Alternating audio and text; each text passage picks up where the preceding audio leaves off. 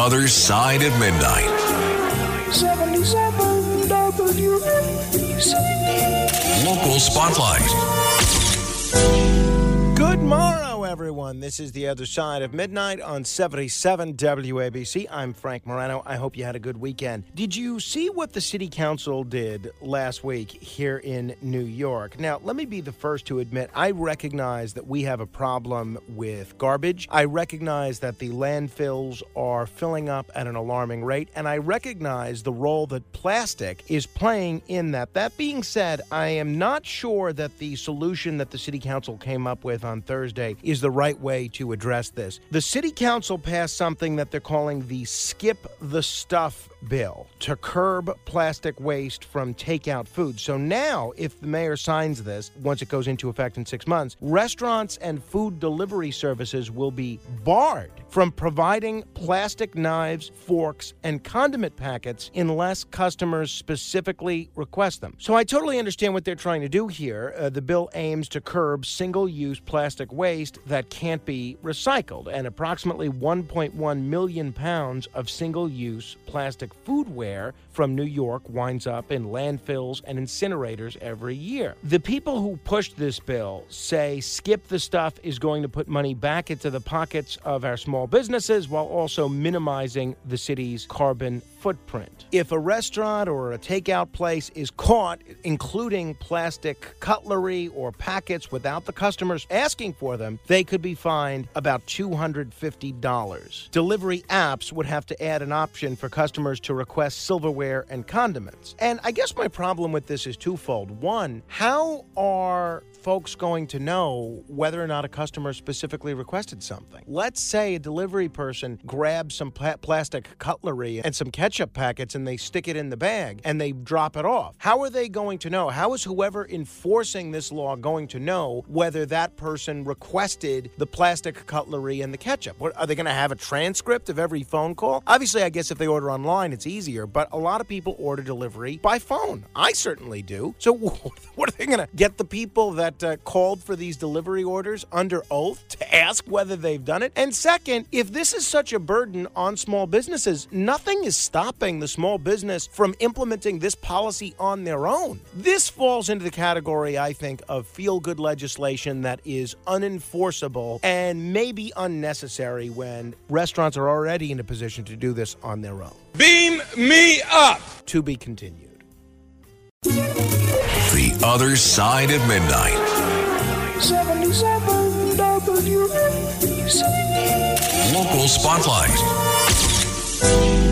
Good morrow, everyone. This is The Other Side of Midnight on 77 WABC. I'm Frank Morano. There are about 30 states that allow you to serve as a judge even if you are not an attorney. And there are 7 states, including New York, that allow non-lawyer judges to sentence people to jail time, mostly for misdemeanor convictions. I don't know of any instances around the country that allow you to be sent to jail by a non-attorney for a felony. But for misdemeanors, there are plenty of places where you can be sent to jail by a non-lawyer judge. One of those states is New York. New York State has something called town justice courts in various parts of the state. However, there's one pretty important part of the state where you cannot get elected a judge if you are not an attorney. In New York City, you cannot get elected to either the civil court or the Supreme Court if you have not been an attorney for 10 years. Now, I would like to challenge this on an equal protection basis. I think it's crazy that in other parts of the state and in other states in the country, you can be a judge and serve as a judge without being an attorney, but because you happen to live in the 5 boroughs of New York City, it can't happen here. I have wanted to, for a while, bring about a constitutional test case where I would run for civil court this year in the hopes of overturning this New York State provision on equal protection grounds. Well, I spent a lot of time over the weekend talking with some of the finest legal minds in the state and the country, and the consensus among them is that it's going to be a very tough road to hoe to get this changed as a result of a lawsuit. So I'm going to instead focus on lobbying the state legislature and the city council to change this. So if you think it's a good idea, if you think non-lawyers should be able to serve on the civil court, please reach out to your state legislator and say so. There's no reason New York City shouldn't be like the rest of the state, and there's no reason that New York City shouldn't be like 30 other states in the rest of the country. Beam me up.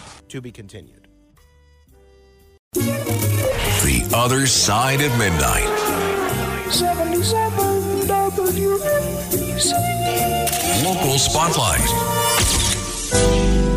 On Thursday and Friday of last week, I spent some time talking about the possibility of running a quality opponent against Senator Kirsten Gillibrand when she's up for re-election next year. Well, the New York Post must be listening to this program because there's a headline, Senator Kirsten Gillibrand could face Democratic primary from Alexandria Ocasio-Cortez. And if you read the article, it says that Democratic insiders are saying that Gillibrand could face a bruising Democratic primary from either Congresswoman Alexandria Ocasio-Cortez or a similarly left-wing rival. Gillibrand was, of course, first appointed to the job a decade ago by former Governor Patterson, and last week she announced her intention to run for re-election. Now, the two-term lawmaker would be certainly formidable. Her campaign committee is sitting on more than $4 million, but AOC has more than $5.4 million in her campaign war chest. Ryan Adams, a New York City-based Democratic consultant who often works with progressive candidates, said she could do it. Oh my God, could she do it? He goes on to say, if she ran for Senate, the fundraising that would come in from all around the country would easily make her competitive. And nobody campaigns like her. Everybody would come out. The apparatus that would spring up around her would be unstoppable. People would fly in from other